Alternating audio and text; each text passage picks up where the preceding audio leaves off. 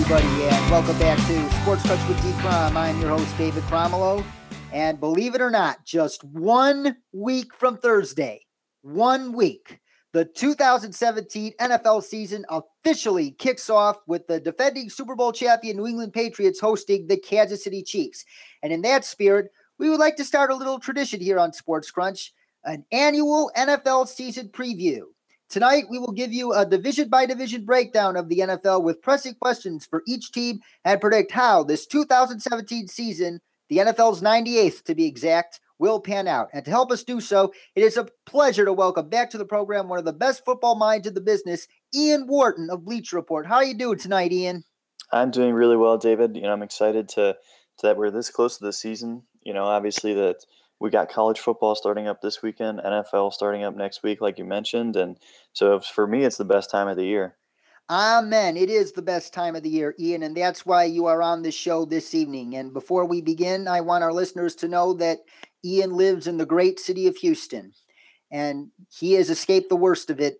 And our thoughts and prayers continue to be with you and everybody of Southeast Texas as you begin the long recovery from Hurricane Harvey. Yeah, I appreciate it, man. It's terrible what's happened. Like you said, I've been blessed to kind of miss the chunk of it. We're in a safe spot, but a lot of the city is underwater right now, so it's going to be an interesting recovery. But we appreciate everyone keeping us in our thoughts. You're very welcome, Ian. And once again, folks, you are highly encouraged to donate money to the Red Cross to help with the recovery of Hurricane Harvey. Donate whatever amount you can. It'll be tremendously appreciated by the folks in Houston and the rest of Southeast Texas. And now back to football. Let's start in the AFC East with the defending Super Bowl champion New England Patriots. And they are the hands-down favorite to represent the AFC yet again in the Super Bowl, and if not win, their sixth franchise Lombardi trophy. But they experienced a setback this week as Julian Edelman, their amazing slot receiver, was lost for the season with a torn ACL during their preseason game with the Lions. And other teams told Albert Breer of the MMQB that they are not counting on Edelman's season-ending ACL tear to significantly weaken the Patriots, and I actually agree. Yes, it is true that Edelman brings an irreplaceable dimension to the Patriots offense, but if they can win a Super Bowl without Gronk like they did last year, they can certainly do so again without Edelman, especially given the juice they added on offense this offseason. Do you agree or disagree?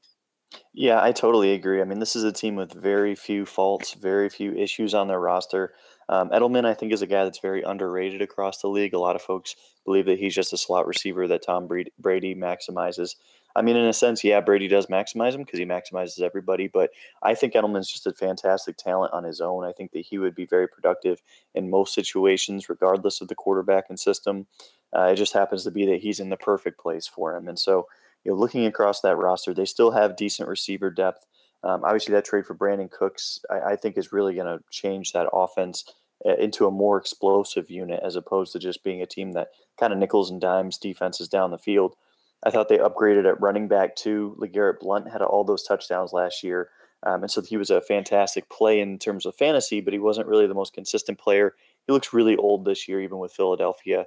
So I think that they upgraded that position, not only with Rex Burkhead, but also adding a guy like Mike Gillislee. I think that you're seeing Bill Belichick kind of go directions that the rest of the NFL isn't going, and he's exploiting some of those maybe underappreciated facets of the game right now. And then defensively, the only question I have about them is their pass rushers.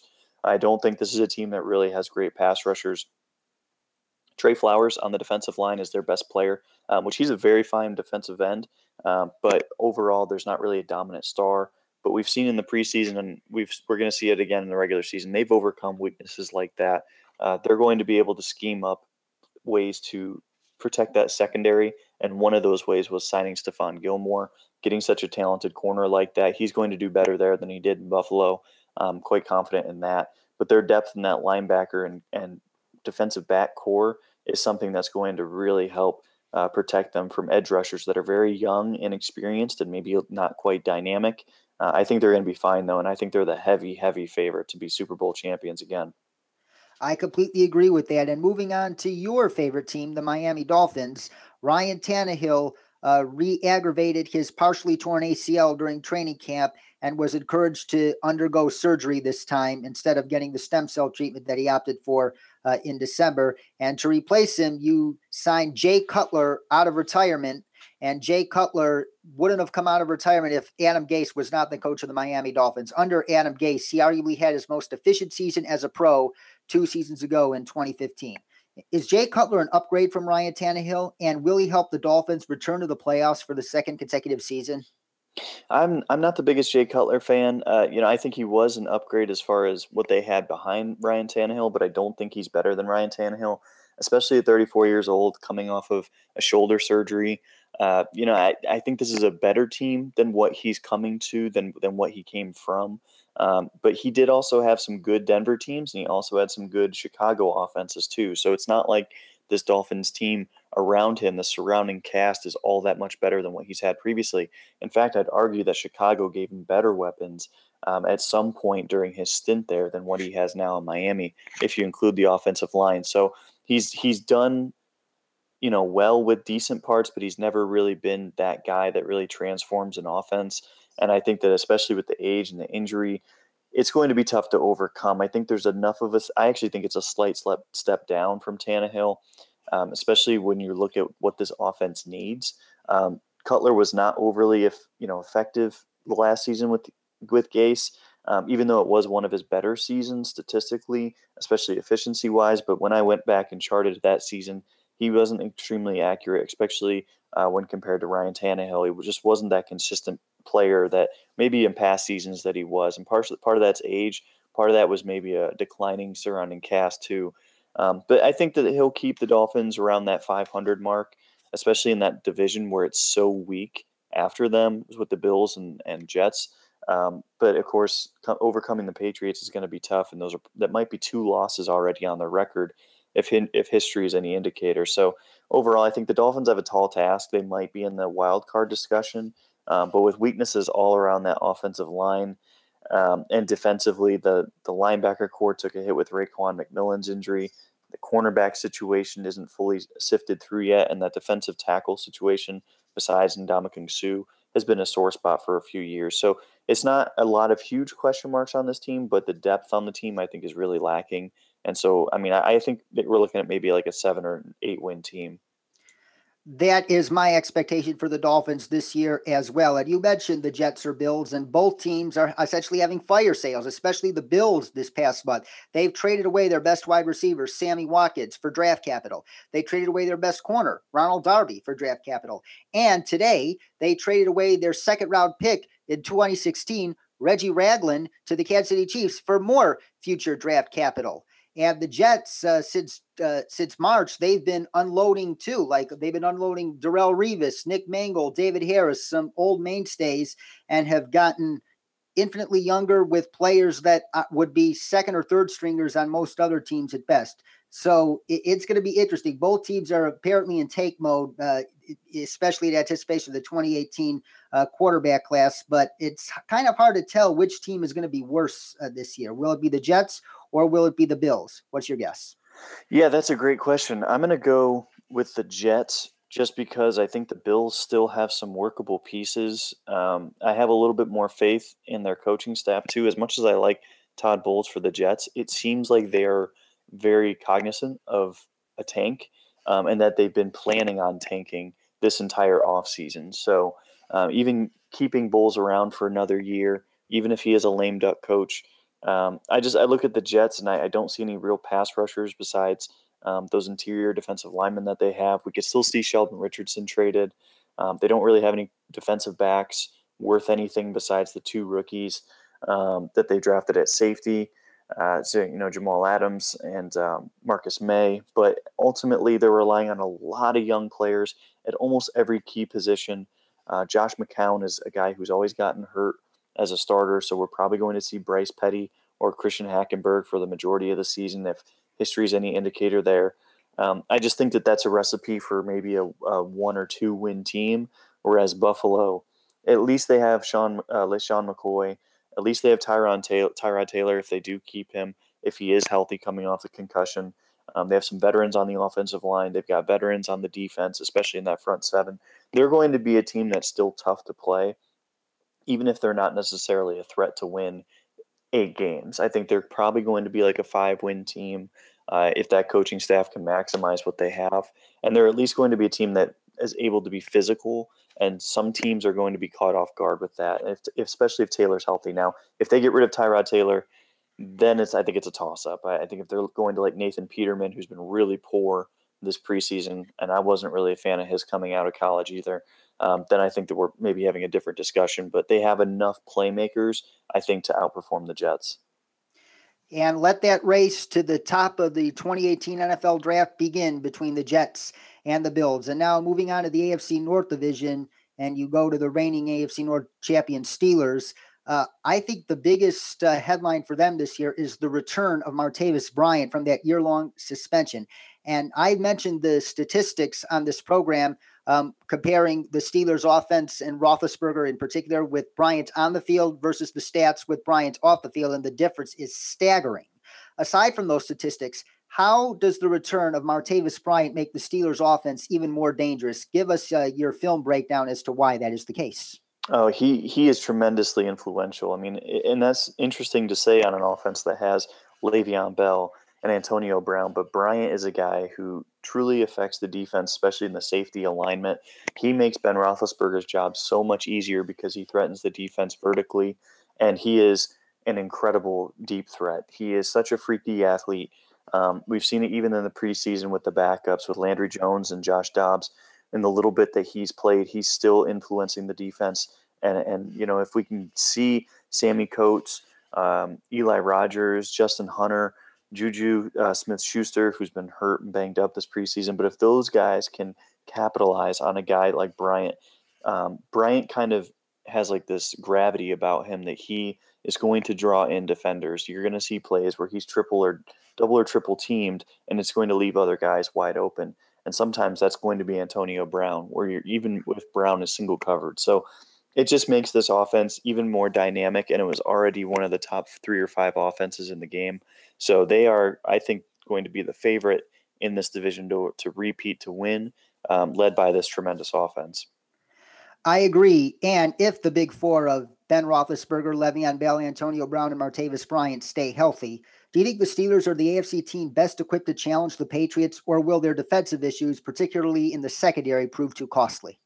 Well, you know, that's a great question. If we look back at last year, I don't know that talent was the issue for the Steelers. I think that they are maybe lacking a couple playmakers and edge rushers, ideally. But I think their biggest thing is that they are so conservative as far as a game planning team. They trot out the same game plan every week. And their philosophy is this is what we're going to play, and you are just going to have to beat us at our game. Well, unfortunately, their defense does not match up well with what the Patriots do. They actually need to change and adjust what they do on a weekly basis and come up with a unique game plan to play the Patriots. If they can do that, I think they have the talent to beat the Patriots, especially just in one game in the playoffs. They can outshoot any team in the league. The problem is that if they're going to walk in there playing this soft zone defense, Tom Brady, he's seen that a million times before, and he's going to tear that apart. So I'm skeptical in the Steelers just because the tendencies have been the same for years. But if they're willing to switch it up a little bit, I think that they probably are the biggest threat to the Patriots, at least in terms of talent. I agree. But I think it's not going to be a walk in the park in their division with the Cincinnati Bengals, especially with the improved weapons around Andy Dalton, the draft selections of John Ross and Joe Mixon in particular. And they've also added more juice to their pass rush, which has underachieved in recent years with Jordan Willis and Carl Lawson, who have looked very good in training camp at preseason. And those additions have given the Bengals the potential to bounce back to their 2015 ways and challenge Pittsburgh for the AFC North crown. However, my big concern with them is obviously their offensive line. They gave up 41 sacks last year, and they only got even worse on paper during the offseason, given the departures of Andrew Whitworth and Kevin Zeitler in free agency. And thus, the offensive line, especially Cedric Ogbuehi and Jake Fisher, their 2 tackles, could make or break the season for the Bengals. Do you think the Bengals can still contend for the division if their offensive line doesn't dramatically improve?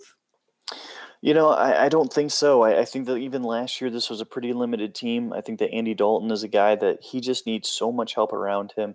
And he's got a very good situation this year, especially if Tyler Eifert is going to be healthy this year.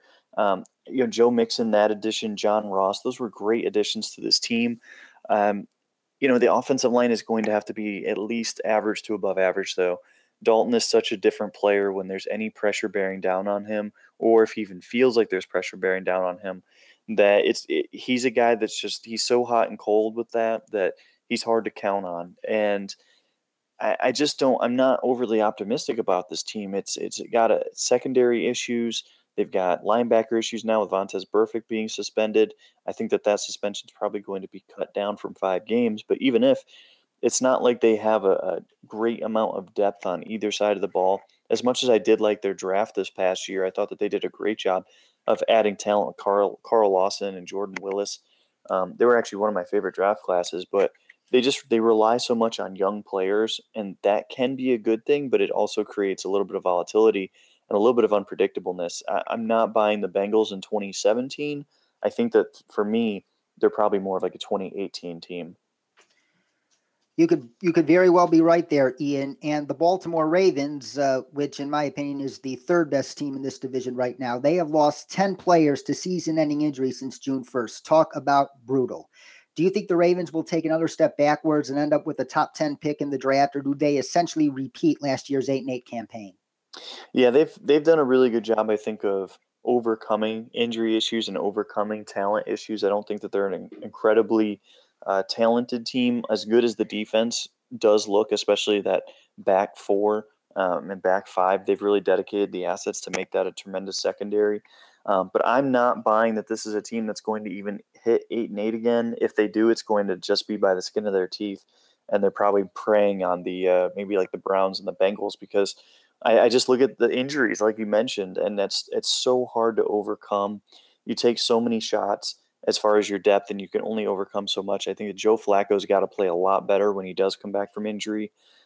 He hasn't been the same guy, I don't think, in the last 2 or 3 years. I don't really think he's even an average quarterback at this point since the ACL injury. And so, they've got challenges throughout their roster. Offensively, I think are my bigger concerns. Relying on some guys that are aging, like Mike Wallace, Jeremy Maclin. We don't know what kind of condition Maclin's in still. Tight end position's been ravaged. I think it's going to be a competitive team. They're a very physical team, and they're always consistently physical, which I think does matter. It's going to steal them 1 or 2 games that maybe they shouldn't win. But overall, I think this is probably a 6, 7, maybe 8 win team at best if some things break, luckily for them. I agree. And you mentioned the Cleveland Browns. And speaking of them, I really like what the Browns are doing. I think they are doing exactly the right thing to finally get that team back into playoff contention. I love Hugh Jackson and his offensive schemes. And I think he's going to get the most out of DeShone Kizer. Whether or not he is the long term answer, I don't know. But I still expect him to maximize Kizer to the utmost extent. And I really like what they're doing on defense. Obviously, with Myles Garrett as the first overall pick in the 2017 draft, and they've also loaded up on edge rushers, Emmanuel Ogba, Carl Nassib, to name some others, and also Jabril Peppers could be a stud as he showed his promise with that interception off Jameis Winston this past weekend. And they have an amazing offensive line. Aside from the future Hall of Famer Joe Thomas, they've signed Kevin Zeitler and J.C. Treader, and they've extended Joel Patonio. They could have one of the elite offensive lines in the NFL this year, which can make life infinitely easier on their young quarterback and on their running game with Isaiah Crowell and Duke Johnson. And if Corey Coleman can stay healthy, I think he can be a legitimate weapon for them on offense. I don't expect the Browns to win a lot of games personally, but I absolutely feel they're heading in the right direction. And I think they're not going to be an easy out at all this year. Where would you set the over-under on Browns wins this season, and would you take the over or under? I think my over under on them would be probably 6, and I maybe 5.5 or 6. So I would probably say they're going to win 6 or 7. So maybe in that range, 5.5, 6.5, whatever you think. Especially going with DeShone Kizer, like I'm a big fan of that move. I think that that's going to be the best decision for them long term. He's easily the youngest quarterback in the league, so there's going to be ups and there's going to be downs with him. And in his nature in general, he is a variance passer. So he's going to be someone that hits big plays and he's going to miss easy plays. hopefully that changes a little bit where he can start making more of the easier plays and being less of an up and down performer. But as a young player, he's going to have that roller coaster, and then his nature is also similar to that. But he's surrounded by great weapons. I think they could use another two receivers on this roster outside of Britton Coleman. They really don't have much. The tight end position, you mentioned David Njoku. I thought that was a really nice pickup. But he's also got to kind of prove himself in the NFL too. So, Hugh Jackson, I think that he's really got a good situation here. I hope that they commit to the run, work off of play action a little bit better, a little bit more often. Defensively, this is a fast defense. This is a talented defense, and they cover up some of their issues with playing so fast and being so aggressive. Greg Williams, some of that can be exploited, especially as teams start to game plan for it. And it's a young defense, so there's going to be communication breakdowns, I'm sure, at some point. But overall, I'm really optimistic about this defense as far as their jump from last year to this year. And overall, I think this is going to be a very competitive team. I actually think they might be the third best team in this division. And if they're not, I think that they're going to be right in the mix with the Bengals and Ravens, kind of finishing in that same 6 to 8 win range. That could very well be a possibility, and you're as bullish on the Browns' future as I am, and I'm glad to hear that. And moving on to the AFC South, and you look at the two teams currently at the top of the division, which are the Texans and Titans, and they're near opposites of one another. The Titans have a loaded offense, yet an extremely suspect defense, especially in the secondary. And the Texans, they might have the best defense in the NFL, especially front seven wise. But on offense, there's still a lot to be desired, especially given the fact the quarterback position that Tom Savage, who is extremely limited, won that quarterback competition running away, and Deshaun Watson looks nowhere near ready to play. So my question is, which unit is more likely to carry their team to the division title? Would you bet on the Titans offense or the Texans defense?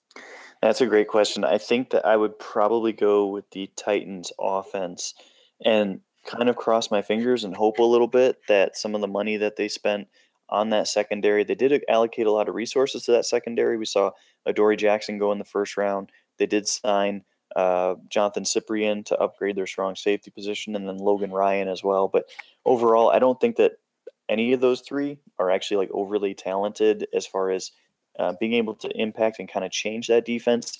To me, it's just kind of like a solid unit. It's not horrific. Maybe even average. I guess average is probably a better term for it. I don't see a bunch of playmakers back there. I don't see guys who are extremely consistent, and that goes for the entire defense outside of Jarrell Casey, and Brian Rakpo. I mean, they've got good players, but they don't have great players. I think that's going to hold them back, and even offensively, it's such a young unit.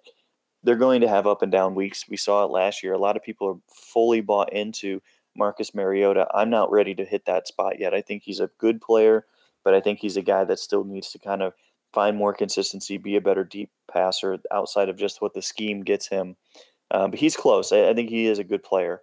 Houston, you're right. The defense is phenomenal, and they're going to be in a lot of games just because of that defense. The question is, what can they do on offense? And it's just such a limited group. I don't think Bill O'Brien has done a great job maximizing the talent on that unit. He doesn't really play to Lamar Miller's strengths. He doesn't really play to a guy like Braxton Miller, who's in the slot. You haven't really seen a ton of him getting a ton of targets in the preseason. Will Fuller's hurt. The offensive line is pretty mediocre. So it's a tough position to be in where Tom Savage is limited. He's not going to maximize these guys, and then the scheme doesn't really always seem to make sense. So yeah, I'm gonna lean towards the Titans because of their youth, and hopefully they take the next step. I am hopeful for the Titans as well. And moving on to the Indianapolis Colts, and this is a situation that I feel very bad about because I am a big Andrew Luck fan, and I thought that Ryan Grigson completely let him down, and God forbid, maybe he destroyed his career. I am hoping, please, football gods, that that's not true, but it could very well be a possibility. And Andrew Luck obviously is not expected to play week one, still rehabbing off-season shoulder surgery. And it's not only is he expected to miss week one, there is still some chatter that he could miss the first two, if not three or four games of the regular season. Even when he does return, it's probably going to take him an extra month to get back into shape. And given the circumstances with Andrew Luck, plus the fact that Chris Ballard is essentially overhauling the roster, do you think 2017 is another lost year for the Colts? I think it is. Yeah, I think this is definitely a rebuilding year for them. I'm a big fan of what Chris Ballard has done in his first year there. I think he's added a lot of good talent, um, and I think that they could continue to add assets if they move a guy like Philip Dorsett, who we've seen is available for trade. But it's tough though. It's tough to overcome injuries. Ryan Kelly, you mentioned Andrew Luck. I don't know what you're supposed to do in a situation like that. Sign Colin Kaepernick? I mean, I don't know that that's even the best long-term thing to do with this roster. I almost feel like this is a team that could use a high draft pick and help get a better edge rusher, and continue to rebuild that secondary. They've gotten some really tough breaks. Clayton Geathers is also on the pup list. He's a really good safety that they were developing, and then all of a sudden, boom, he gets injured. So I think this is a pretty bad team overall. I like some of the signings that they made to keep them competitive. But if Luck is going to miss multiple games, I think we're maybe looking at a team that's going to pick in the top 10. I totally agree there, Ian. This is a rebuilding year for the Colts, yet I wholeheartedly believe in Chris Ballard's ability to get this team back to contention sooner rather than later. I was a huge fan of what they did in the draft this year, as well as those value free agency signings, especially at pass rusher as well. And now moving on to the Jacksonville Jaguars. The Jaguars, I was very excited about their potential on defense this year, given that they added Calais Campbell to team up with Malik Jackson to give them a lethal interior pass rush, and added AJ Boye to be a bookend corner to Jalen Ramsey, and Barry Church in the secondary to potentially make their secondary very tough to pass the ball against. And keep in mind, this was the sixth overall defense in the NFL last year. They can only get better with these additions. And if you look at their offensive skill position players, it looks like a feast. They're loaded, but Blake, the Bortles just continues to minimize the potential of this team drastically. And it is extremely fair to say that Blake Bortles is a draft bust, and this is probably his last year in Jacksonville. And I think this year for Jacksonville, I think their goal is to just figure out what to do next, especially at the quarterback position. But not only there, I think it's in the organizational structure as well. If the Jaguars win only 5 games or less this year, do you think Tom Coughlin will fire Doug Marrone and Dave Caldwell and give himself total control over the franchise? Yeah, I wouldn't be surprised at all. This was a team that they really wanted Mitch Trubisky in the draft. This was a team that was close to trading up for Mitch Trubisky, and I know that if they would have made that trade, they actually had a deal in place to move Blake Bortles to Arizona. So this was a team that was looking to upgrade the position. They weren't in love with the rest of the quarterbacks, though, and so that didn't happen. And I know that a lot of people talk about Deshaun Watson, but it's not Watson that they wanted. So to me, that already says that they weren't all in on Blake. But they didn't. They also didn't feel like there was another option out there to go upgrade the position, and so they're kind of victims of their own decision making. Taking Leonard Fournette in the first round, I think, was questionable. Cam Robinson in the second round, he struggled in the preseason. Their offensive line is kind of up and down still, but the rest of the team is pretty solid. They do need a little bit more, but overall, I mean, they've spent so much money, and some of that hasn't worked out. But this is a team that I do think that this is probably the last year for multiple people in that situation. Marrone, it'll be interesting to see if they move on from him so quickly. I think he is a bit of a lame duck head coach there, and if they are able to get a guy as a major upgrade that maybe has more ties to Coughlin, I wouldn't be shocked. Coughlin's a bit of a wild card. You would expect him to want to win right away, and so for me, I think that we're going to see them probably chase free agent quarterbacks next year and try to band aid the position maybe a little bit more than draft and try to slow cook this team. That is a strong possibility there. And he is Ian Wharton, ladies and gentlemen. You can follow him on Twitter at NFL Film Study. And you could also see his weekly work at BleachReport.com during the season, especially that NFL 1000 feature where he scouts cornerbacks, folks. It's great work. And you are highly encouraged to check it out throughout this NFL season. And moving on to conclude our tour around the AFC with the AFC West. And let's start with a team that I remain very bullish on, and that is the Los Angeles Chargers. And despite injuries to Forrest Lamp, the promising rookie guard who will miss this season with a torn ACL, that will obviously hurt in the run game. Mike Williams, their first-round pick, who will probably start the year on the pup list with a back injury, and Denzel Perryman, their stud linebacker, who is likely to miss the first half of the season with an ankle injury. The Chargers arguably remain on paper the most balanced team in the AFC West, in my opinion. You still have one of the best quarterbacks of the century in Phillip Rivers and a load of skill position talent on offense. Melvin Gordon, Keenan Allen, Hunter Henry. Yes, Antonio Gates is old, but he can still score you some touchdowns. Dontrell Inman, Tyrell Williams, you name it. They're loaded there. And on defense, you have a unit that is built with a similar basic foundation as the 2015 Broncos were. They have two shutdown cornerbacks like the Broncos have with Aqib Talib and Chris Harris. They got Jason Brent and Casey Hayward. And arguably the best pass rushing duo in the league. The Broncos had Von Miller and DeMarcus Ware that year. Chargers arguably have the best duo with Joey Bosa and Melvin Ingram this year. Barring any other significant injuries, can the Chargers win the AFC West in 2017? I think they're in the discussion. This is a really difficult division for me to project. I really like the talent on the Chargers, and it starts with Rivers. He's got one of the better supporting casts he's had in a long time. But even that, he's still dealing with injuries on that offensive line, and it's unbelievable bad luck. I thought Forrest Lamp and Dan Feeney were going to be the guys who instantly came in and started at both of the guard positions, or at least center guard if you wanted to put one of those players at center. Well, with Lamp getting hurt, now they feel like they can't start Feeney, and they want Feeney cross-trained at both center and right guard to help hedge against other injuries that could happen. So it's a really bad situation where they're already trying to plug holes like that, but they have a really good secondary. Their cornerbacks are among the best in the league, at least if you're looking at the starters. The safeties are decent enough. The linebackers are okay. And I think that those two positions are going to be issues for them this year as far as what offenses are going to attack on a weekly basis. But their defensive line is very good, and their edge rushers are very talented. So they have talent in a lot of the right places. The question for me is depth, and then how bad are some of their bad starters? So I think you can only overcome so much at certain positions. And so there's a few question marks, but I think this might be an 8-win team and someone that is at least in the mix if they can stay healthy. Yes, the Chargers are snake bitten, unfortunately. That's all you could say. And God willing, they could stay healthy to achieve the most of their potential this year. And staying in the state of California with the Oakland, but soon to be Las Vegas Raiders.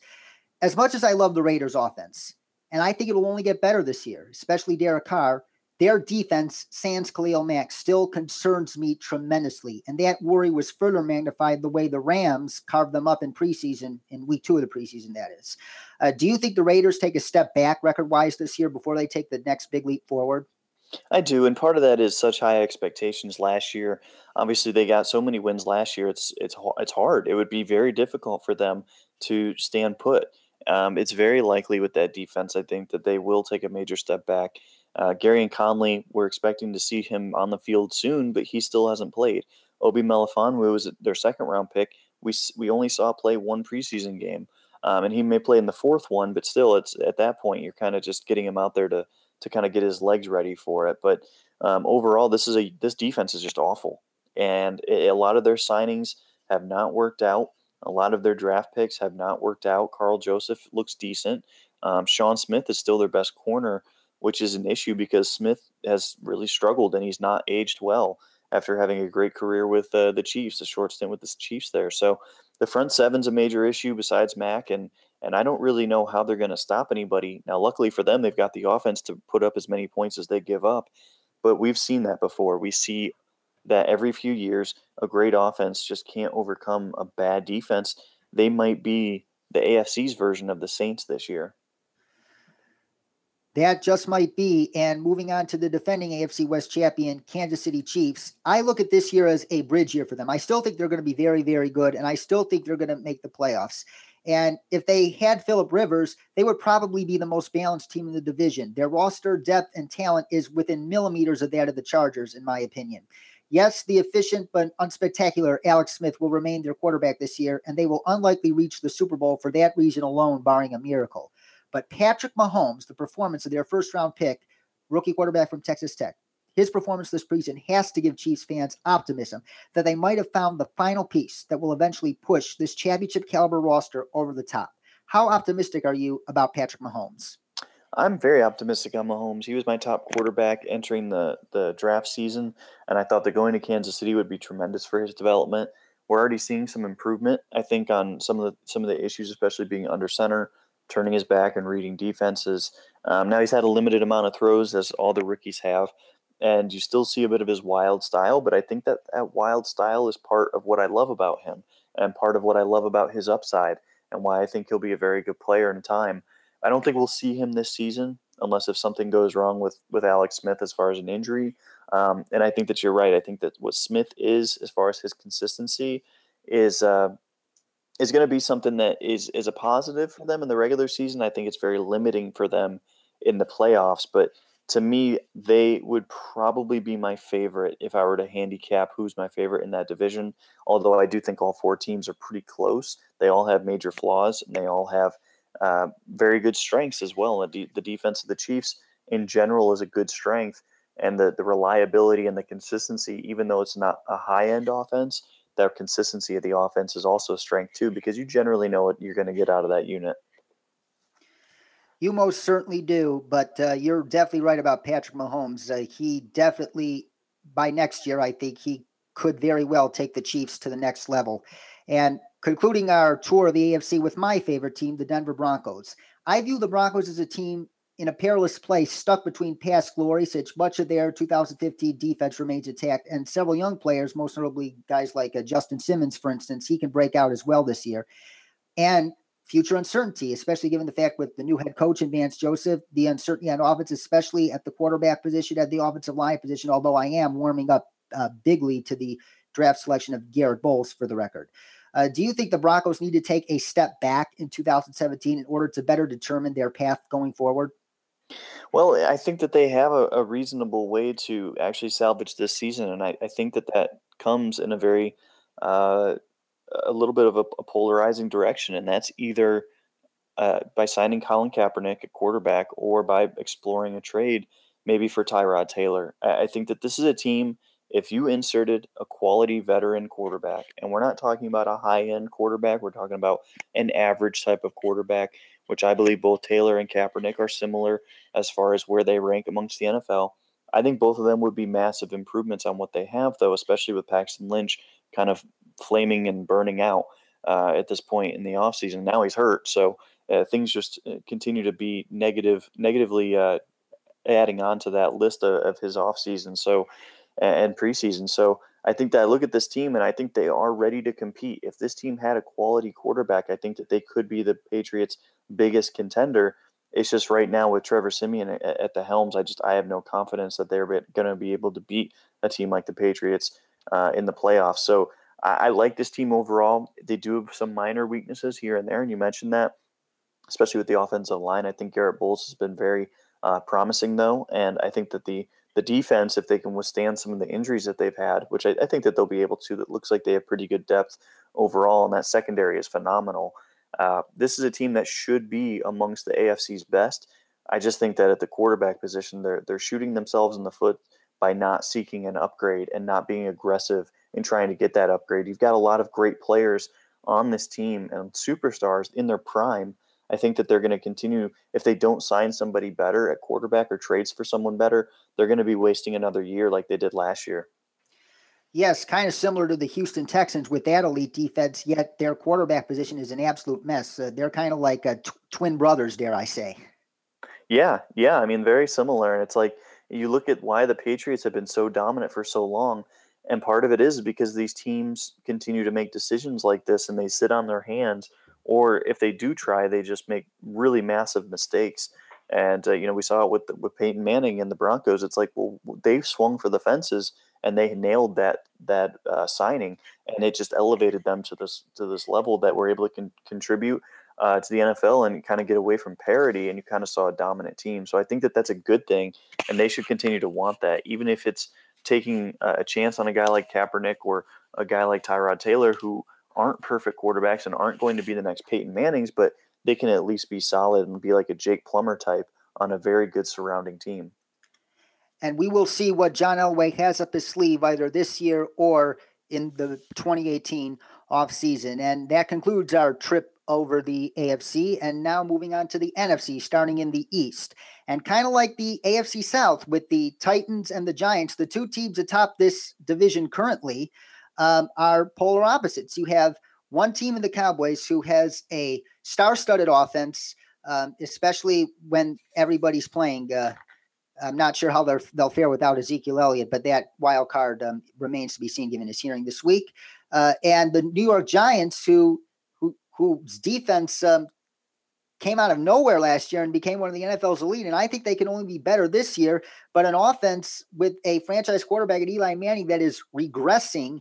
And yes, they got Odell Beckham. Yes, they signed Brandon Marshall, but it's questionable to see what he has left as well. And the offensive line is just terrible. So it's kind of a similar conundrum in the NFC East as is in the AFC South. And I repeat this question again: which unit is more likely to almost single-handedly carry their team to the NFC East division title, the Cowboys offense or the Giants defense? Oh, that's another really tough one. It's another great question. I'm going to go with Dallas on this one just because I think that their offense is so strong, and it's so consistent. Even with Ezekiel Elliott out, I just think that Darren. I mean, as much as I love Ezekiel Elliott, I think they're going to be fine with Darren McFadden and Alfred Morris. I give Dak Prescott a little bit more credit than I think some others do. I think he can handle this on his own, and he's probably going to see a little bit of a drop off without Elliott, but I think that he's going to be fine as far as handling it on his own. At least, I mean, not even really on his own. He still has good playmakers around him, but a little bit more of the burden on his shoulders. Defensively, yes, they definitely have issues. The secondary, they added a bunch of young players to that unit. A lot of those young players are not going to contribute much, and that's just the nature of the position. As opposed to the Giants, I just can't get over that offensive line, and that's literally it. I'm not a big Eli Manning fan, but I at least respect him as an average quarterback, and he's going to do well with the tremendous surrounding cast that he's been given. They can't run the ball and they can't pass protect. And with Eli Manning, this is a guy, he's been around, just like Rivers and such, but I mean, he's 36 years old now. He's going to be 37 next year, and that's shortly after the new year. So to me, he's a guy that's definitely, I think, at risk of getting hurt. I think he's a guy that at risk of dropping off in his performance in a major way. And I still don't think he was that great prior to that. So they're both going to be very competitive week in, week out. I think you'll see Dallas take a step back. And so where those losses come from are going to be important. But I don't know that the Giants are going to be the team that takes advantage of that fully, just because they're not going to be able to pass protect or run the ball. And their first test will definitely come in that Week 1 matchup on Sunday Night Football at AT&T Stadium when the Giants face the Cowboys on national TV. And the Cowboys potentially being without Ezekiel Elliott in that game will show us how close the Giants are to dethroning the Cowboys in that division. And speaking of the Giants, you mentioned Eli Manning. To many people, he looked washed up last year. How much does he have left in your view? Yeah, I don't think he has much. I don't think he has much. I think that he is on the back few years. If I were them, I would definitely be looking for a replacement sooner than later. And that might come in the 2018 NFL draft. And speaking of quarterbacks, let's talk about Dak Prescott. Do you think Dak Prescott could take the next big step in his development, especially if Ezekiel Elliott isn't there for the first 6 games? I think so. I think some of the issues were that people wanted to attribute all of his success to his surrounding cast. And yes, he does have a great offensive line, but he's also a very accurate quarterback on short and intermediate passes. And he's a guy that processes pre-snap defenses extremely well. And those are things that rookie quarterbacks are just, it's so uncommon that happens. And so when he already enters the season as an advanced NFL mind and an advanced accuracy passer, I think that he's already ahead of the curve, and I think that he's going to have success because of that. Now, the question is maybe his upside. I don't know that he has a tremendous upside because it's not like physically he hasn't unlocked anything yet. He kind of plays to his full physical potential. So I think for him, it's just continuing to get better throwing downfield, continuing to be aggressive. But I think he's already playing at a high level, so I don't know that he has to really take a huge step forward. I think he just has to avoid really falling for traps that maybe defenses are going to set for him now that they have a full year of film on him. It's going to be very interesting to see what Dak Prescott does in his second year. And he obviously showed a lot of promise last year, and it's going to be fun to watch. And moving on to the Washington Redskins. Yes, this is a team with quite a bit of talent, especially on offense, but the elephant in the room remains Kirk Cousins and his long-term future with the team. He's playing on the franchise tag for the second straight year. And the day when the franchise tag deadline passed, the Redskins front office issued a statement saying that we offered Kirk the highest guarantee at signing in NFL history for a quarterback, but that statement was mostly false, given the fact that they offered him essentially the same as what he would make under the franchise tag. So it was not even close to his market value. So they clearly tried to make Kirk Cousins look like a villain in the eyes of Redskins fans. And I think that might have created some sort of internal feud between Cousins and the Redskins front office. And how big of a distraction can that feud be? I think it could be a huge one, especially losing Sean McVay. We've seen McVay do a nice job already with the Rams, and we've kind of seen the Washington offense struggle a little bit in the preseason. Now, some of that's going to be by design.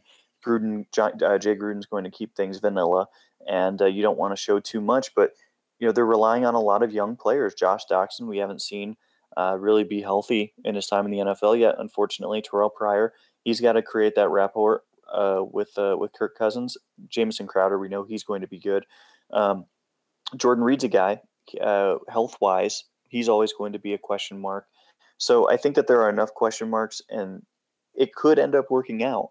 But if things start to go poorly for this team, can they recover from a slow start? If they do have a slow start, if they jump out of the gate and they're 2-4, and the rest of the NFC East is playing better, and they're maybe 2 games back, and we're not even at week 8 yet, we could maybe see some of those issues. We could maybe start hearing some of those whispers out of a defense that has been really just patchwork together. The defense is not great overall. They've been improving their depth, but it lacks stars, especially in that front seven. Ryan Kerrigan, Jonathan Allen, those are going to be really their 2 best players, and so that's tough. Preston Smith's a good young player too, but there's just not much. There aren't many names that you can point to on that defense to say they're going to hold it down if this offense struggles. If the offense struggles, they're just not going to win games. So I think this is a combustible situation. I think everyone expects Cousins to go to San Francisco next year. I wouldn't rule out the Jaguars in that. I think the Jaguars are going to have a good chance of getting him. But I think he feels like a situation where he has 1 foot out the door already, and that's dangerous. It most certainly is. And the quarterback situation is the exact opposite of dangerous, at least for the moment in Philadelphia, where Carson Wentz looks to improve and build off a promising first half of his 2016 rookie campaign. And if you look at the Eagles, they've quietly built a very solid roster. They've gotten Carson Wentz more weapons to play with Alshon Jeffrey and Torrey Smith. And Zach Ertz definitely appeared to take a step forward last year in Doug Peterson's offense. And if you look at their defense, they have arguably one of the best front fours in the league, given the presence of Fletcher Cox and Timmy Jernigan inside. And also they upgraded their secondary by trading for Ronald Darby a couple weeks ago. So this team has a lot of promise. Can they contend for a wild card playoff spot this year, or are they still a year away from doing so? I think they can. I do actually think that they can compete for that. I have a couple worries about this roster too. I worry about the lack of a really quality running back. I don't think that they have a really good running back. I think they have a bunch of guys who are best as second or third running backs. But overall, I think the rest of the offense is ready to take off if Carson Wentz is able to take off. And he's a guy that he has to make some adjustments to his game, especially consistency and accuracy and decision making wise. Those are a lot of question marks for a young player, but they're normal question marks for a young player. I thought that he really struggled down the stretch last year with his confidence and decision making and being able to take on more of the offense. Well, now he's had a full offseason, and we'll see if he's able to take that next step. He's going to have to. If they don't, I think they're going to end up similar to last year, even with the improved weapons. I think a lot of their issues were not with the offensive weapons last year, even though they didn't have great offensive weapons. So it's clearly been upgraded, and so we're going to find out pretty quickly, I think, what some of what the issue was last year, at least. It's possible that multiple things were the issues, but defensively, this team's definitely reloaded. Darby, I thought, was a great pickup by them. They don't have a great other cornerback situation. I think at both the slot and also the other outside corner position, there's some major question marks. But the rest of the defense is set. It's a physical, it's a fast group, it's a very dynamic group, and this defense is going to be one of the best in the league. Offensively, they shouldn't have to be much more than average, and they could win the division. I wouldn't expect it. It's not my prediction that they will, but I think if things break right for them, and if Wentz is who A lot of people think that he is. I'm not necessarily fully on that train yet. But if he becomes what people think he can become, then maybe they can even win that division. And I think that they are definitely right there with the Giants and the Cowboys to be a wild card contender for whoever doesn't win the division. Definitely going to be an interesting year in Philly. And now moving on to the NFC North, starting with the perennial NFC North division champion Green Bay Packers. Yes, they still have the most talented quarterback in the NFL, maybe in NFL history, in Aaron Rodgers, and they even upgraded the offense with the addition of Martellus Bennett and Lance Kendricks, who I think can be a very good tight end in the red zone for them this year. But I'm still worried about their defense, especially their secondary, which was just god awful last year. Do you think the Packers have made the necessary improvements on defense, particularly in the secondary, to get back to the Super Bowl? I don't think that they have. I think that they're going to be in that discussion. And last year they weren't far away from it. They were pretty close, and we'll get to Atlanta, but I don't know that this team is not the best team in the NFC. The NFC is just so crowded with similar type teams. They all have flaws. They all have issues, and I like betting on a team that has Aaron Rodgers. But in the other breath, defensively, I just don't know that they've done enough. I can't look at them and say this is definitely even the best team in the division because defensively they have so many question marks on that defensive line. That secondary is still a mess. And their aversion to spending money in free agency, although they got Martellus Bennett, they really could have used some of that money in the secondary. And I think that they really missed an opportunity to go out and spend some decent money on a good veteran who could have solidified that cornerback position. I think ultimately it's going to keep them out of being a true Super Bowl contender. They might reach pretty deep in the playoffs if Rodgers is just on fire, which could certainly happen. Um, but overall, I don't look at this team and say that they are a legit Super Bowl contender. Many people would actually agree with you. Some people even say that they are a bottom 15 roster minus Aaron Rodgers. Yeah, I mean they have a great offensive line and they have some decent receivers, but I would agree with that actually. I mean and a lot of it is just the defensive part of the field. I mean, if you were to combine every roster in the NFC North and draft the defensive players, how many would you pick that were from Green Bay that would be starters? And you'd probably say maybe just Clay Matthews, and that's it. The rest of the team, maybe Nick Perry. I mean, I don't even know. I don't even know that I would go that far. Kenny Clark is interesting, Mike but Daniels. yeah, Mike Daniels. Yeah, I mean, I guess Daniels would be the only home run, and I think that Matthews would probably be a guy that is like a rotational rusher. So I think that's a major concern. Like if you look at it through that scope, they're just lacking bona fide stars, and Daniels is probably the best one. But I just don't know that that's enough, especially since I only mentioned two pass rushers, and then a guy who plays nose tackle. So I don't know that that's good enough to lead them that deep. Sadly, for Aaron Rodgers' case, it probably won't. And moving on to the division runner-up last year, the Detroit Lions. Matthew Stafford delivered an MVP caliber performance last year until he injured that middle finger on his throwing hand, and that obviously hampered his play the remaining way. And do you think Matthew Stafford can deliver another MVP caliber performance this year? Some people say he can be the MVP this year.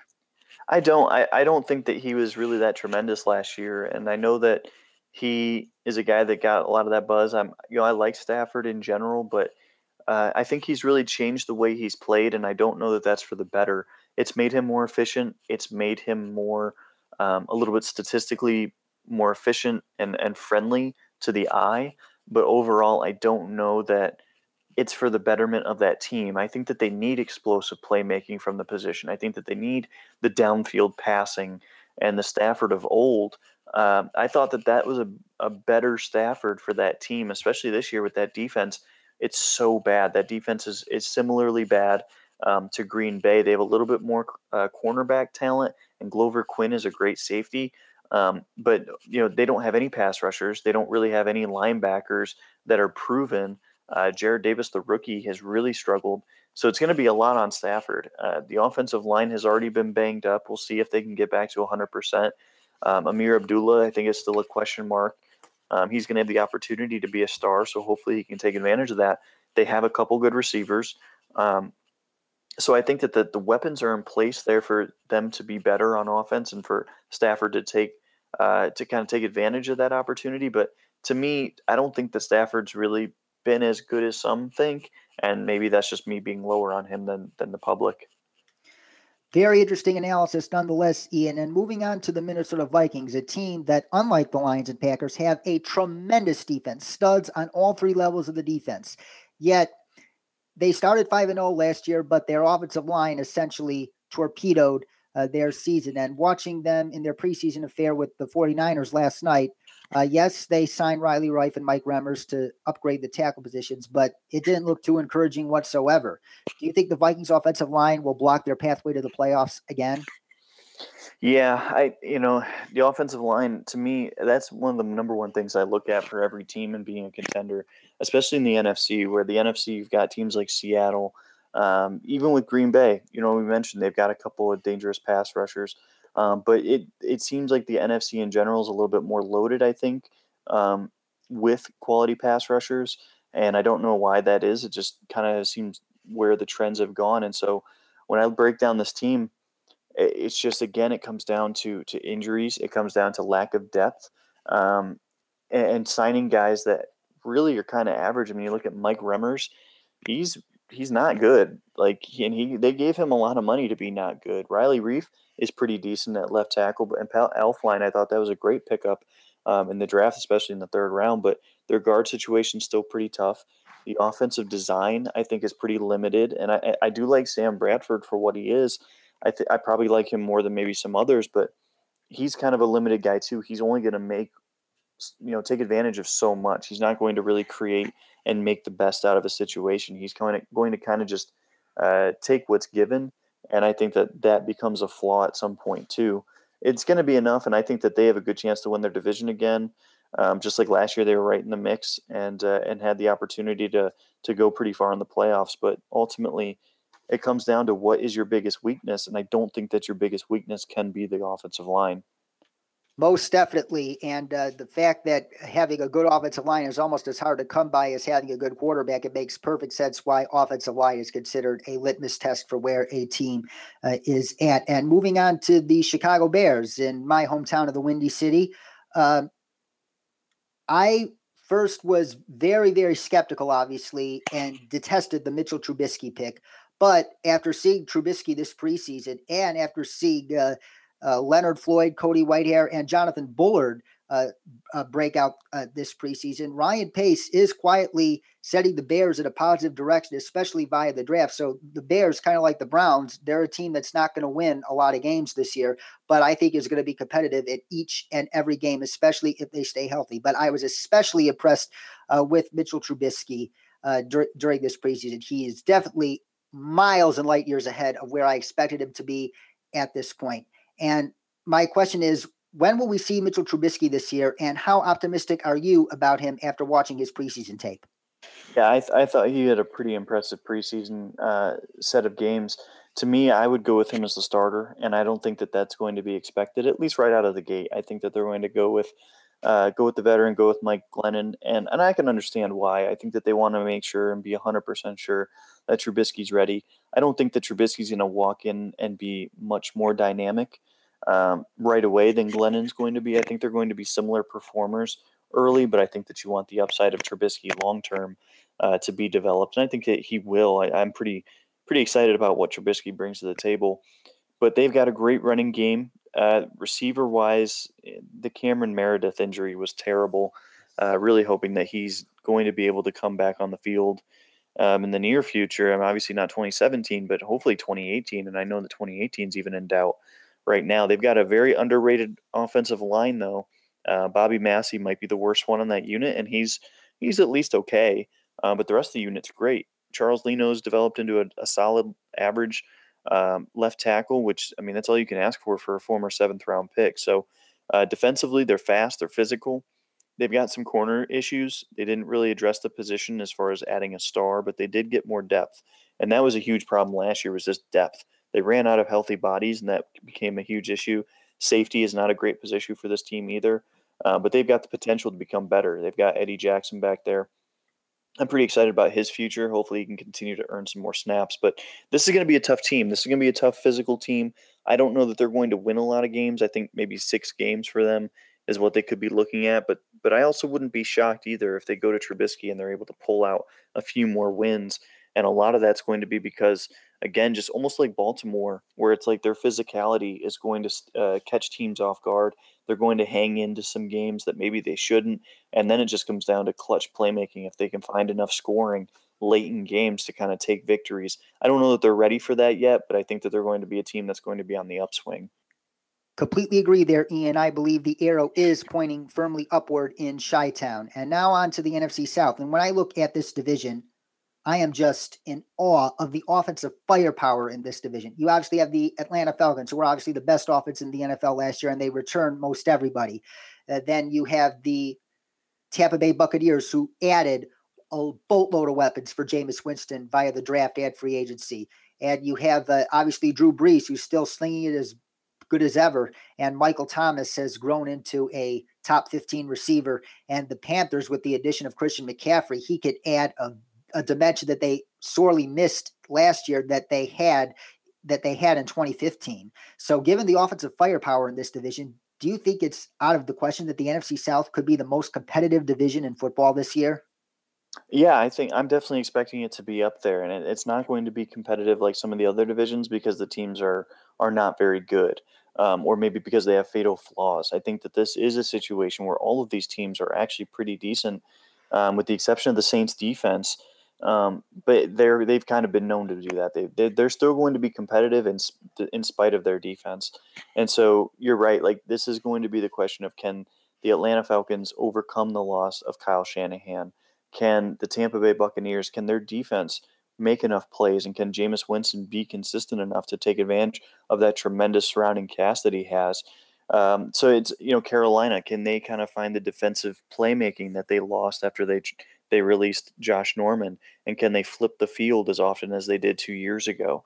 So all of these teams have some question marks, but I don't think that they're huge question marks. I think that they're question marks that they can, for the most part, overcome, but it just kind of depends on the severity that they are able to overcome or they aren't able to overcome. And that's what's going to determine this. So I think that we're looking at a 1 or 2 game difference between a lot of these teams. And it's going to be interesting because I think that maybe the Saints might be the worst team in that division, but they're still a pretty dangerous team on a weekly basis. So yeah, I think this is the most difficult to project. I think that it's easy to go with the Falcons. I think I like the Buccaneers the most, though, especially after Cal Shanahan has left. And I have some questions about how they're going to run that offense and if they can continue to be as explosive as they were last year. Maybe they are able to. And if they are able to, then that's probably the best team in the division. It's going to be very interesting to watch indeed. And speaking of the Falcons, I agree that a regression is obviously inevitable. Yes, especially given the departure of Kyle Shanahan to the 49ers, but also the fact that the Falcons offense was otherworldly last year. It is dramatically unfair to expect the same this year. But I don't think the Falcons matching that production might even be necessary because I expect this Falcons defense to take a pretty big leap. Dan Quinn has transformed this defense from absolute garbage before he came in to extraordinary promise in just 2 years. It's just been stunning to see how quickly he's turned it around and how more he is going to turn it around eventually. If you look at this defense, you have two promising young pass rushers in Vic Beasley and Takaris McKinley. You got Tari Poe. If he stays healthy, he could be a force against the run. Grady Jarrett, who had his coming out party at the Super Bowl, could take the next step this year. And that young secondary with Desmond Trufant coming back healthy, and Keanu Neal and Ricardo Allen is also a guy that's stood out to me there. This defense could take a huge quantum leap this year. How big of a leap can it be? And do you think it will be enough to potentially win back-to-back division titles? You know, I'm torn on that. I'm really not sure. It's hard to project that type of leap, um, especially in a year where I thought that, you know, they kind of caught me by surprise last year in a sense. So, is it realistic to expect, you know, on a year to year basis? Yeah, I think maybe it is realistic. I just don't know that I'm fully buying in yet. I look at that situation and I say, what have the teams around them done, and have the other teams around them gotten better enough to really be more of a competitor, and And I think that they have. So to me, that's going to be that's one of my top storylines entering this year personally. Although maybe that's not what everyone else is looking at, but to me, that's going to be fascinating to see. It most certainly is. And let's move on to the team that I think could give them their biggest run for the money this year. As you mentioned, the Tampa Bay Buccaneers. And as I mentioned, they have added a boatload of weapons for Jameis Winston by Deshaun Jackson in free agency and drafting O.J. Howard and Chris Godwin, who's looked pretty good in training camp and preseason, and a young defense that quietly dominated the second half of the 2016 season, albeit it wasn't all peaches and cream. As you said, they need to make more game-changing plays. You said you see the Tampa Bay Buccaneers surpassing the Falcons and winning the NFC South, but some have also predicted that they could surprise, like the Falcons did last year, and make it all the way to the Super Bowl. Do you think they can pull off such a feat? I'm not going to go that far. I don't think I'm going to go as far as saying that they can make it to the Super Bowl.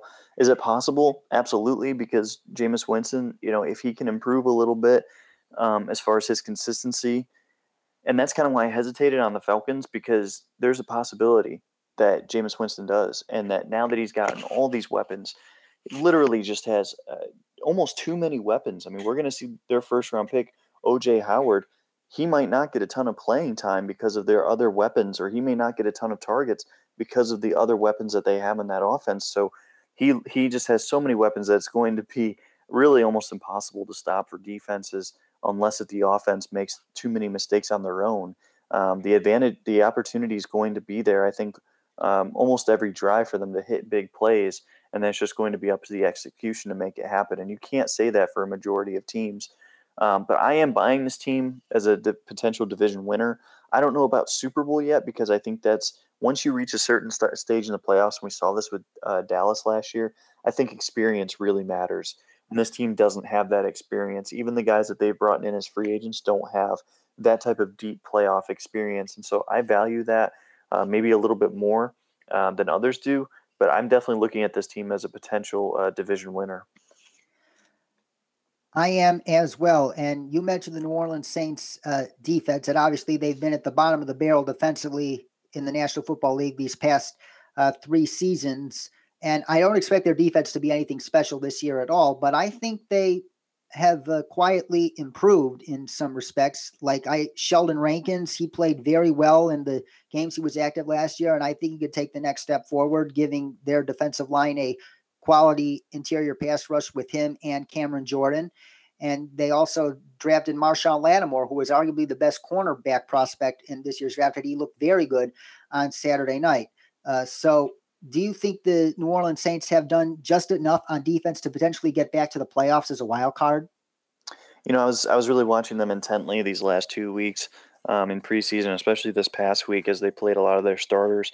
And it still, to me, just does not look like a talented unit. It just doesn't look like a team that has enough firepower on that defensive side to make it happen. I like some of the things that they've done. I think that they're getting closer to reaching that point. They continue to dip and to invest at the safety position. I think that their corner position is getting stronger. Marshawn Lattimore looked fantastic this past game. I think he's going to be a real stud, but they lack pass rushers outside of Cameron Jordan. Sheldon Rankins, I think he's going to continue to come into his own as an interior rusher, but I don't know who they have that's going to clean up on the other side of Jordan, especially.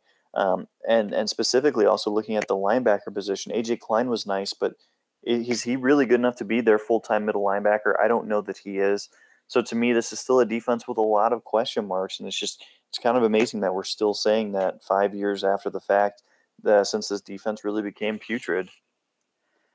That's what horrible salary cap management will do to you, ladies and gentlemen. And concluding our stay in the NFC South with the Carolina Panthers. I mentioned Christian McCaffrey earlier. He definitely looked extraordinarily promising in the preseason. And when I look at the Panthers and what they did in 2015, I think the thing that made their offense click in 2015, as Merrill Hodge said, was the diversity of their rushing attack.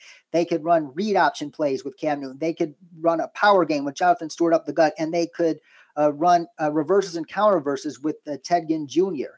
And they lacked that last year, and that I think was one of the 2 reasons why they fell off so drastically, along with the injuries they had on the offensive line. But with the addition of Christian McCaffrey and Curtis Samuel when he gets healthy, and the return of the offensive line to full health, Do you think the Panthers can replicate their 2015 success on the offensive side of the ball? Yeah, I am expecting definitely a jump on the offensive side of the ball. I'm excited to see what they can do with Curtis Samuel as a slot receiver. I'm not entirely bullish and excited for Calvin Benjamin in terms of what he's going to bring, but now they don't have to rely on him nearly as much, partially because of McCaffrey. McCaffrey's so explosive; he's going to be so fun to watch this year. And Newton, I think, in general, is going to look a lot better this year. I just think, from a standpoint of what he was put in as far as his position last year, being such a downfield passer, he didn't have the weapons to really do that effectively. And so I'm expecting definitely a leap from this offense from last year. I think the offensive line is going to be a little bit better too, with Daryl Williams and Matt Khalil at the tackle position. So hopefully they can stay healthy along that offensive line, especially Matt Khalil, because he's had issues staying healthy. But I am expecting definitely an improved offense from this unit, and they're going to probably have to do that because their defense is it's decent, but it's not great. And again, for them, lacking playmakers, and that's going to be the big issue for them. So if the offense can be a little bit more explosive, they again are going to be right in that mix to win the division. Absolutely. And you mentioned their defense. Yes, we know how great their front seven is, but their secondary definitely remains a work in progress. And I think their defensive success could hinge on the year two development of James Bradbury and Daryl Worley. Yeah, absolutely. Those are to me. I mean, obviously being a defensive backs guy for BR, that they're going to be my top concern. But we've got to see more playmaking from Bradbury, and we've got to continue to see consistency from Worley. Worley had some really good games last year, but he would also follow them up with terrible games, just having no idea where he's at and what his assignment is. And Bradbury, he's got all the physical tools in the world, so can he put them together, become a playmaker? And those are tough expectations on a guy, but that's what they need at this time. So we're going to have to judge them harshly. We most certainly will. And from one of the NFL's most competitive divisions to one of the NFL's least competitive divisions, the NFC West. And let's start with the defending NFC West champion, Seattle Seahawks. Do you think the Seahawks have one more Super Bowl run left in them, especially if the LOB and Russell Wilson stay healthy?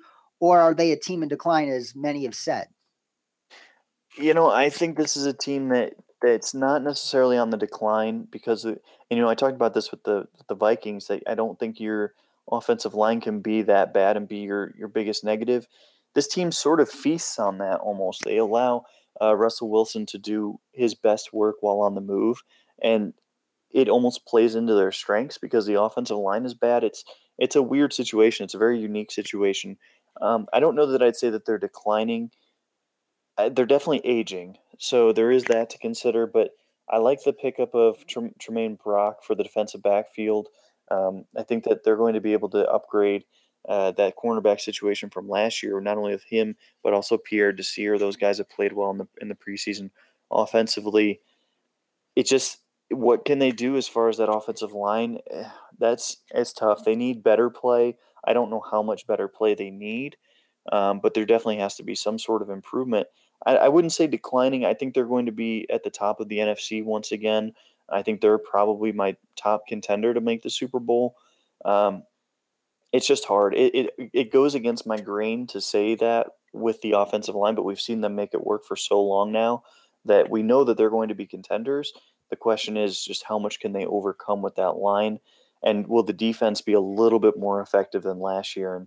And some of that's going to be health related. So I'm optimistic on them, partially because I'm not fully buying into their competition. I still think this is a better team than like Green Bay, for example, and I think that they probably are a better team than Atlanta too.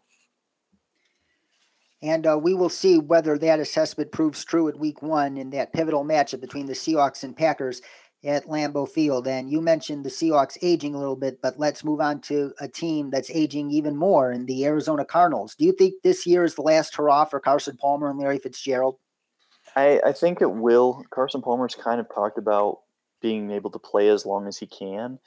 So he might be the guy that maybe sticks around, but it also depends on Bruce Arians, too. If Bruce Arians hangs him up, then I would guess that all three of them go at the same time.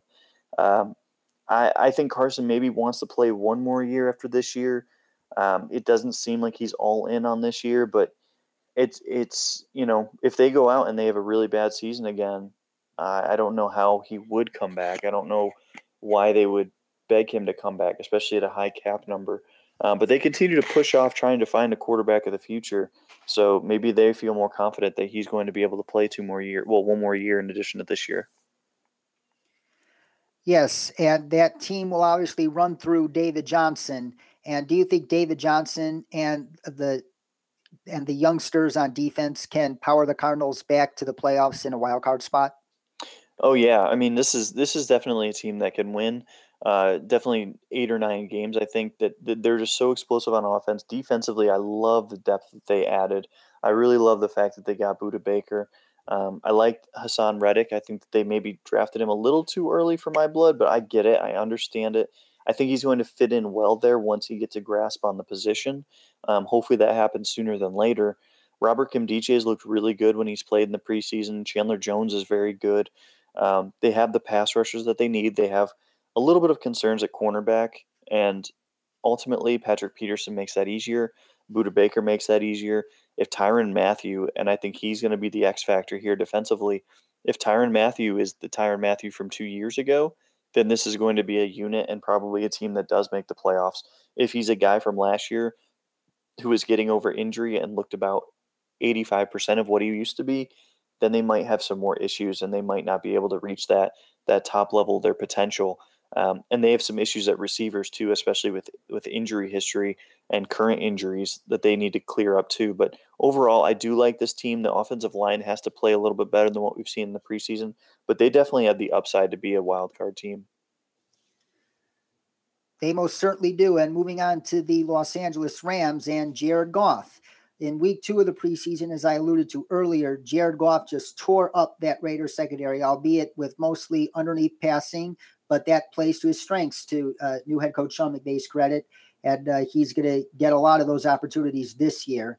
But last week in their preseason match against the Chargers, we kind of saw the rookie version of Jared Goff in which he turned the ball over twice. So I do expect improvement, but the question is how big will it be? So what are some reasonable expectations from Jared Goff in this his second year and his first in Sean McVay's offense? Yeah, I think we've seen so far that already his passing has gotten a lot better under Sean McVay. Not only from a standpoint of the scheme, is getting more open looks and creating easier reads for him than what we saw last year from an offense that didn't make sense. But I also do expect a little bit more consistency as far as the turnovers, and that was a concern for me this past game as well. He had 2 bad turnovers. Now, I played well outside of those turnovers, but then again, it's like, well, the turnovers are still really bad and they were very costly. So it's one of those things where you can't take one step forward and just take 2 steps back right after that. But overall, I think he's looked better in this preseason. He's looking more confident. He's looking much more comfortable in the pocket. And I think that Andrew Whitworth's presence definitely helps with that. But ultimately, I think that we're going to see a team and a player that is more effective, more efficient, and does improve.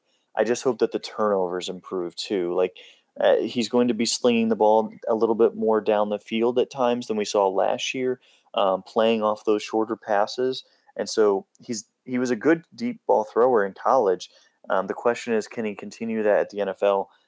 Having 3 new receivers really at the top of the depth chart is going to be something that might take some time to adjust to. But I am expecting a big leap from Jared Goff. I do think he's going to be a much better player this year, and I think that the talk of bust will probably start to quiet after a really rough rookie campaign. I believe it will as well. And concluding our tour of the NFC with the San Francisco 49ers, we mentioned 2 other similar teams earlier, as in the Cleveland Browns and Chicago Bears, 2 teams that probably won't win a lot of games this year, but are headed on the upswing. And I think the 49ers are in that camp as well. How tough of an out do you think the 49ers will be this year? I personally think they can be very competitive in nearly every game, given Kyle Shanahan's presence. He's going to get the exact most out of Brian Hoyer like he did in Cleveland. And also their promising young defensive front 7 is going to give offensive coordinators a lot of headaches. Yeah, he sure is. And the thing is that Brian Hoyer is probably one of the least talented starters in the league, but it doesn't matter with a guy like Kyle Shanahan because he's going to put all of these players in the best position to succeed, and he's going to make it as easy as possible for them to find success and be effective. And they are going to be a frustrating opponent. They're going to be a team that teams hate to play. because you know what? You enter that game knowing that you're a better team than them. You know that you've got more talent. You know that you should be able to beat them. But if you only show up and play 80% at your best, they're going to be right there and they might end up beating you because of their coaching, because of their execution level. Their physicality on defense has improved quite a bit with Reuben Foster's presence. They've gotten a little bit more length and a little bit more explosiveness in the front seven and in the back four. With Rashard Robinson at corner, Dante Johnson, I'm excited to see him play a little bit more. Eric Reed looks finally healthy. Solomon Thomas, and I mentioned Reuben Foster.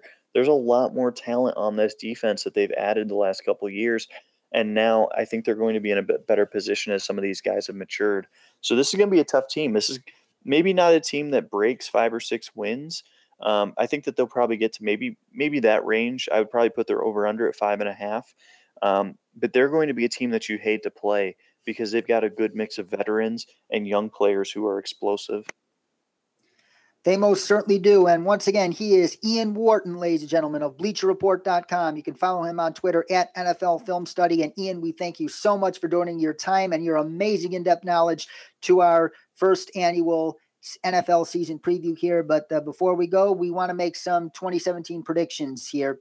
And what I'm going to do is I'm going to list the category, like, for example, whether it's league MVP or Super Bowl 52 winner, and you just give me your prediction and a brief reason why. Starting with league MVP. Who will be the 2017 league MVP? I will go with Aaron Rodgers. I think that we're going to see a little bit of a dip from Matt Ryan in that offense, and I thought that Rodgers should have won it last year. Sometimes the universe has a weird way of correcting itself that next year, and so I think that Rodgers is going to he's going to get better play out of his weapons. For one, I think that you're going to see Devontae Adams and Jordy Nelson kind of play better from the start of the season. That'll dispel any issues and any talk like last year where Rodgers struggled, whereas he really didn't. His weapons did. We're not going to have that same grace period, so I think it's going to be a really productive and another great year from Rodgers, and people will take notice. I most certainly think so. And how about Offensive Player of the Year? I will go with Le'Veon Bell. I think Le'Veon Bell is a guy in a contract situation. We know that he wants to totally revamp how the running back position is viewed as far as paychecks, and therefore he's going to be motivated to do as much as possible. Not that he's not anyways, but I think that he's really going to have another special year this year. I think he's going to hopefully be healthy. That's going to be the number one thing. But he took some time off in this preseason, so maybe he'll come to camp and the regular season even in even better shape, maybe take less hits than what he had in previous years. So I'm going to go with Bell. Defensive Player of the Year. This is an extremely tough one because there's so many good candidates. Part of me wants to go with Marcus Peters from Kansas City, but that's such a tough thing to win as a cornerback, even with as many interceptions that he gets. So I'm going to go with the pass rusher. I think I'm going to stay with. Actually, no. I'm going to change my mind at the last second. I'm going to go out to the Rams. I'm going to say Aaron Donald. I think Aaron Donald, another guy who's fighting for a contract extension. I think that they're actually going to get that deal done, hopefully here soon. But I think that Aaron Donald's going to be the guy that does that. I think he's going to just continue to be a monster. And when you look at the tape, he's a guy, whether he's putting stats up or not, and he does put up the stats, he's just unblockable, completely unblockable. And I think that this is the year where he's going to just be able to put together the numbers. Hopefully, under Wade Phillips' defense, he's going to be given even more opportunities to get single blocking, and he's going to just take advantage of that every single time he has the opportunity. So I'm going to go with a little bit out of the box. The other guy I was thinking was I thought maybe Khalil Mack with the sacks, but I'm going to go with Donald just because it's fun to go with someone else. And those are very reasonable expectations. And in addition, folks, Benjamin Albright, another friend of the show, was reporting these past couple days that expect to see Aaron Donald back with the Rams very, very soon. And you can expect a gigantic year from him in that Wade Phillips defense, just like J.J. Watt and Von Miller enjoyed in that same scheme in years past. Offensive Rookie of the Year. That one I will go with. I'll go with DeShone Kizer. I actually think Kaiser's going to be in a really good situation. He's going to be up and down, just because, like I mentioned, that's his nature. But I think overall he's going to take advantage of a great surrounding cast. The other guy I would consider for that is Dalvin Cook out of Minnesota. I just think that he's an explosive playmaker, and he's going to be a guy. He's going to have that full workload and that ability to take advantage of the opportunity there. Whereas some of the other rookies like Leonard Fournette, Joe Mixon, um, McCaffrey, I think is going to be in the mix, but Cam Newton's presence there kind of hurts and takes away from what he's going to be able to put up. So I think Cook is another guy, but Watson, or I'm sorry, not Kaiser is going to get every opportunity being a quarterback to take that and grab it by the throat and just take advantage. Defensive Rookie of the Year. That one, I'm going to go with Reuben Foster. I think Foster's going to be just a stud. He's not a guy that produced a lot of turnovers in college, but he creates highlight plays and he racks up a ton of good tackles and he plays within the scheme and he makes impact plays as a tackler. So to me, he's going to be a guy that stands out from day one. He's already stood out in preseason. So for me, Myles Garrett is going to be tremendous. And don't get me wrong, I think tremendous is even maybe underselling what he's going to do because he has already been a fantastic player in the preseason. But I think Foster's going to be the guy that has the stats to back it up. Garrett's going to be more of a film guy, whereas it's a little bit harder, especially on a defense that has so many pass rushers. He might not be able to break 7 or 8, maybe sacks this year, whereas Foster's probably going to have 100 and some tackles, and I think that's going to win people over. Yeah, I agree about Reuben Foster. God, that hit against Dalvin Cook that he made last night was just eye-opening. He is an absolute stud, and I just don't understand why he lasted that long in the draft. Yes, I understand the injury issues, but that late, especially if you're a playoff contender, you got to take that risk. But that's another story. How about offensive breakout performance? And we're talking non-rookies here. I will go with. I'll go with Alshon Jeffrey. I think he's a known quantity, so maybe that's not the best candidate, but I think that his situation is going to be a lot better this year, just from a scheme standpoint, hopefully from a health standpoint as well. I feel like Jeffrey was kind of forgotten about the last couple years in Chicago, not only due to injuries, but also because of just really poor quarterback play, even when Cutler was there. Um, I think Jeffrey's going to be a guy that if he's healthy, he can maybe finally get 16 games of tape out there and stats, and I think that that's going to be very influential to people remembering just how good he is. Very interesting decision there, Ian. And how about defensive breakout performance? That's another great question. I'm trying to think of maybe emerging cornerbacks specifically. Um, I will go with a guy that I think that maybe is undersold nationally. Um, I think Bradley Roby is just fantastic, and I've been kind of singing his praises for a couple of years. But I really do think that he is great at what he does. He gets undersold because of the presence of uh, Aqib Talib, especially having such a good year last year. But maybe we start to see Talib take a step back. I've been kind of worried about that as I'm looking at things this past year, and a big reason why is when you consider that he's going to be over the age of 30. He's a guy that at that position that generally is going to be the cutoff where like you're starting to see a nosedive. I would not be surprised if Roby starts to take that cornerback 2 spot, and I mean they're both going to be outside corners, but I wouldn't be surprised if Roby really starts to grab that position, and maybe maybe start to take him less for granted as like the third cornerback that benefits from that great pass rush, and maybe hopefully appreciates his talent for what it is. This Broncos fan definitely hopes you're right about that. And how about comeback player of the year? Oh, that's another great one. Trying to think what the major injuries were last year. Um, J.J. maybe, Watt? yeah, I guess J.J. Watt. Yeah, J.J. Watt or Jamal Charles. I'd love to see Jamal Charles get more looks. I don't know that he's going to get the volume to really do that. I think Watt would probably be the obvious one. He's looked really good in the preseason too. On the little bit that he's played, he doesn't. I don't know that he's ever going to be 100% back to what he was, but even if he's 90% of what he was, I think Watt's a great example. So part of it is I can't really think of off the top of my head who's coming off of injury. It's not like last year. Last year we had 10 or 12 guys coming off a major injury that or poor play that we couldn't rattled off, and we ended up having a really deep pool of candidates. This year I don't know that we have that deep pool of candidates. So I'll go with Watt. Yeah, last year was an anomaly in terms of injuries to star players. And who are the 8 division champions this year? Okay, so for this one, we'll do. I'll go with the Patriots, Steelers. AFC West is super tough. I'll go Titans in the South. The West. If the Broncos go Kaepernick, I'll take the Broncos. If they don't, then I'll take the Chiefs. NFC North, I'll take the Vikings. NFC West, I'll take the Seahawks. NFC South, I'll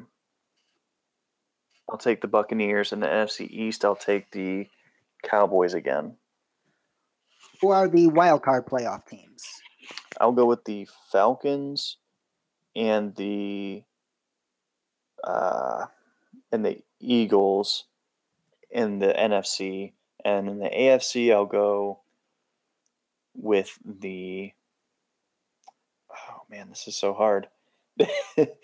I'll go with the. Trying to think of. I guess I'll go with Houston, and I'll go with the. I'm just trying to decide on the AFC West team. I guess I'll go with the Broncos. Ultimately, I still trust that defense. That would be great, especially in this Broncos fans' opinion. And what about the Super Bowl 52 matchup and winner? All right, so I will go with the Patriots, and the Patriots will win. And I'll take the Seahawks in a rematch. And I just I just think that the Patriots are so much better than everyone else this year. If Brady's upright and that offensive line is mostly upright, I think we're going to see a Patriots repeat. I agree as well, but hopefully that Super Bowl 52 rematch between the Patriots and Seahawks, if it does come to fruition, will be just as bit as entertaining as Super Bowls 49 and 51. And Ian Wharton, ladies and gentlemen, you can catch his work every week at BleacherReport.com, especially his work on cornerbacks for the NFL 1000 series, which comes out every week of the regular season. You are highly encouraged to check it out, and check out his Twitter feed at NFL Film Study. He puts leaks to film cut-ups from all the games. It's just a treat. He is one of the best minds in the business. I can't say that enough, and I can't thank you enough, Ian, for making our first annual NFL season preview here at Sports Watch with D-Crom a success, and we hope to have you on this program in the near future. Hey, thanks so much, David. I really appreciate the opportunity, and looking forward to a really fun and exciting season. I am as well, Ian. You're very welcome. And that is all for today here on Sports Coach with D-Crom, but we'll be back in a few days with some last-minute tips for your fantasy football draft with our good friend Jake Arthur, so stay tuned. Also, be sure to check out the episode archive as well as an up-to-date blog of mine at sportscrunch.com, and remember, that is Crunch with a K. For Ian Wharton, our producer Chris Broadhead, man in the box, I'm David Cromwell saying so long, and of course, stay awesome.